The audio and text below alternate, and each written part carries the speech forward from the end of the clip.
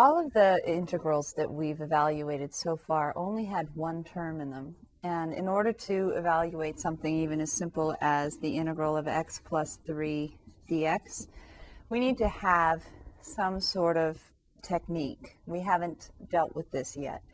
And it's actually very simple to apply the sum or difference rule for derivatives to integrals, because integrals are just the opposite of derivatives, the inverse of them. So recall that we have the sum or difference rule for derivatives. The derivative with respect to x of a sum or difference of two functions of x is the same as the derivative of the first function plus or minus the derivative of the second function. So for that reason, we can apply the same idea to the opposite of derivatives, the inverses of derivatives, the integral of the sum or difference of two or actually more terms, as many terms as you have in between, within an integral. You can actually integrate term by term, just like we differentiate term by term. So if you have the integral of f of x plus or minus g of x dx, then that's the same as the integral of the first term plus or minus the integral with respect to x of the second term. If you have a third term, h of x, you can do that, and it goes on indefinitely. So, for example, this very simple, straightforward integral, x plus 3 dx, you could break it up if you'd like, integral x dx plus integral 3 dx, but then that's just going to give you x squared over 2, right? Add 1 to the exponent, divide by the new exponent, plus some c, right? Since it's a c for the first integral, I'm going to call it c1, plus the integral of 3 dx is 3x, right? Differentiate back again. The derivative of 3x with respect to x is 3. But then this also has some constant associated with it, so I call it plus c2. Now, one is a constant and another is a constant. I'd rather not have to keep track of constants every time I have a term that I'm integrating. So it's accepted to write the non-constant terms first, and normally from the highest power down. And then when we get to the plus c1 plus c2, we just call that a big capital C and say it's some constant. It could be technically the sum of two littler constants, but I really don't care because I can't really be very specific at this point anyway. So I'm just going to call this entire integral x squared over 2 plus 3x plus some constant c. So let's move on to another more complicated example. The integral of 5x to the fourth plus 7 over x squared minus 3. All of that is being integrated with respect to x. Now, if you want to, you can actually write this out as 3 separate integrals and find each one separately, and then put a big constant c at the end. But you don't have to write all that notation. We actually just accept that you can integrate term by term. So that's what I'm going to do. I'm going to take 5x to the fourth, and I'm going to find the antiderivative of that. So that's 5x to the 4 plus 1, or x to the fifth, all over 5. And that's nice because these 5's are going to cancel. So I have x to the fifth as my first term, plus, if I want to be lazy about it, which I always catch myself, I've already started my integration and I realize I didn't rewrite 7 over x squared. So if that happens to you too, just write 7x to the negative 2 up above it, and then you can integrate. So we have 7x to the negative 2, so I rewrite the 7. X to the negative 2 plus 1 is x to the negative 1. And then I divide by that new exponent, negative 1. Minus, what did you differentiate to get 3?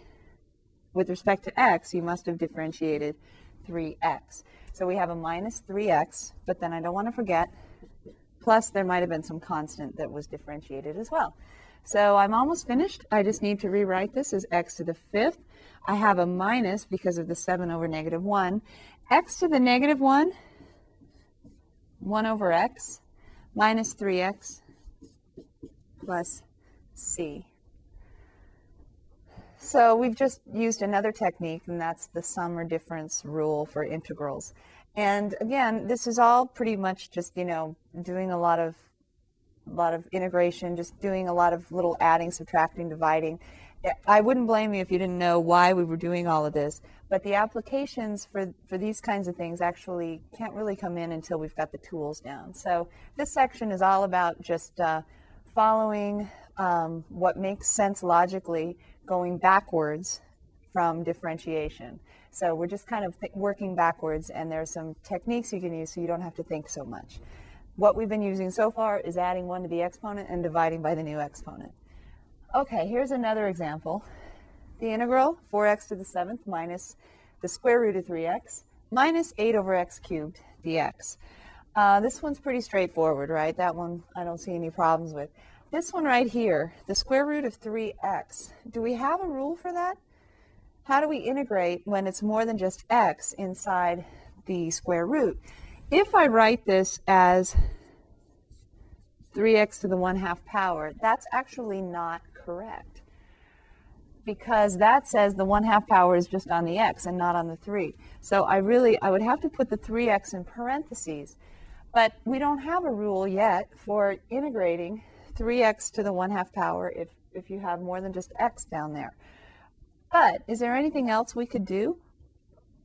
You may remember that we have that nice constant coefficient rule thing, right? If you have a constant coefficient, then you can just take that out separately and integrate. So I'm going to actually, for this one, I'm going to break this up into 3 integrals.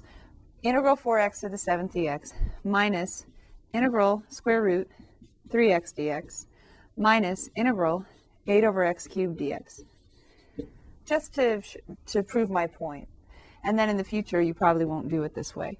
When you integrate 4x to the 7th dx, technically, you could also write that 4 out there, right? 4, that looks like an x. 4 integral x to the 7th dx if you wanted to do 2 steps at once. I know this is horribly bad teaching form, I apologize. But we have 4 integral x to the 7th dx. So you could write that as 4 times x to the 8, adding 1 to 7, over 8, which is going to reduce to x to the 8 over 2. Now, the reason I did it with this example is I just want to show you, you could think of this as the integral square root 3 times square root x dx. Remember, if it's the same kind of root, square root, cube root, fourth root, etc., when you multiply, you can combine them under one radical sign, right? For the same reason, if you have a product inside a square root or a cube root or a fourth root or bigger, you can break that up into square root 3 times square root x. You can go backwards. So that's what we're going to do. I'll go ahead and rewrite this 8 over x cubed dx. 8x to the what? That's right, negative 3 power dx.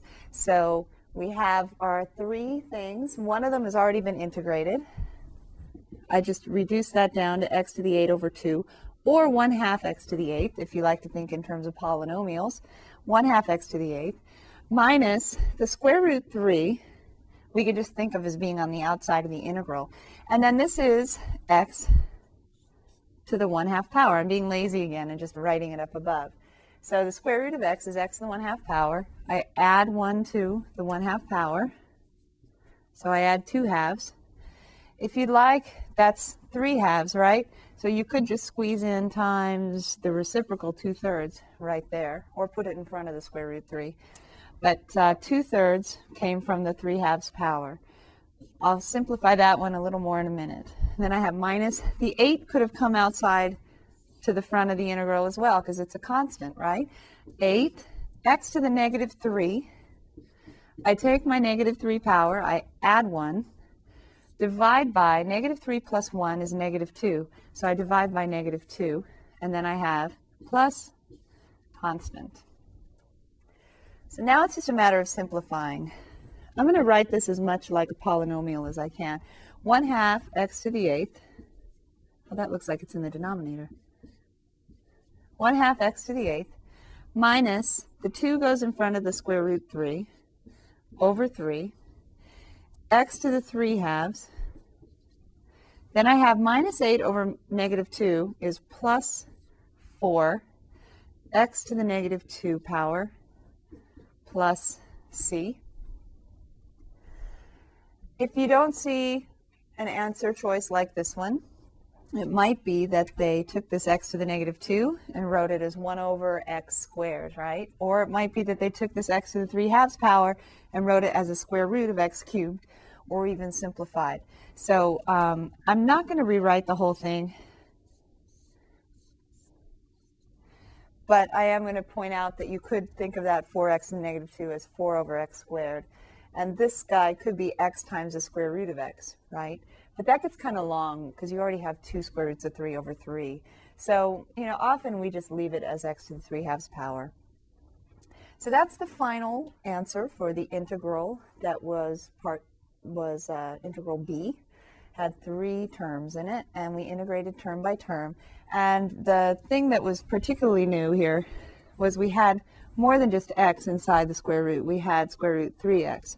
So you have to break that up as a constant coefficient times x to the 1/2 power. If you wanted to do it quickly at the very beginning, now that we've investigated, you could just say square root 3 times x to the 1/2 and then integrate using the rules we've already learned.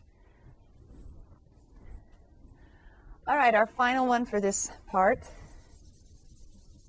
Need to erase some of this. We have a rational expression. You'll notice that there are terms in the numerator, but they're all over one term in the bottom, and then it's integrated with respect to v. Now, if there were more than one term in the bottom, we would not be able to do what I'm going to do next. And if there's more than one term in the bottom, these integrals can get really difficult really fast. So I just wanted to point that out to you. I don't want you to think you can always do this. There is a way to rewrite the integrand here so that instead of having one big rational expression, you actually have 3 separate terms. Some of them might be rational expressions, some might just be polynomial terms. So in order to do that, I have to think about my algebra, go back to my algebra days, and say, how could I rewrite this? One of the instructions that might have been given to you would be divide and simplify. Kind of like divide and conquer, but in algebra class, so it's not quite as exciting. So you divide 2v squared into each term, and the reason you can do that, you don't need to write this if you don't want to, but doesn't the first thing in the integral mean the same as 1 over 2v squared times the numerator, dv? And then we have the distributive property, right? And so therefore we have, you definitely want to write the next step. 8v to the 5th over 2v squared minus 3v cubed over 2v squared plus 4 over 2v squared dv. Okay, I said you definitely want to write this, at least your first few times doing this, especially if it's been a while for your algebra division. You want to write this next step. Then you can actually do the division. 8v to the 5th over 2v squared. 8 over 2 is 4. V to the 5th over v squared. There's that division means subtract exponents, right? You have the same base, you subtract the exponents. It's also the reason why with logs we subtracted when we were dividing. Okay, minus 3/2 is my coefficient. V cubed over v is just v to the 1st. Plus 4 over 2 is 2. And then over v squared, but we're going to integrate, right? So we always need to rewrite those anyway. So let's just say 2v to the negative 2. All of that's going to be integrated with respect to v. So I have 4v cubed minus 3/2 v plus 2v to the negative 2 integrated with respect to v. Now it's just a matter of using the same thing we've already learned. 4v to the 4 divided by the new exponent 4. I added 1 to my exponent and divided by the new exponent. Minus 3/2 just stays there for a minute. Then I have v to the 2nd power, because 1 plus 1, all over the new exponent of 2. Those won't cancel, right? That'll give me 3/4. I'll do that next. 2 plus 2, v to the negative 2 plus 1 is negative 1, all over negative 1. plus some constant.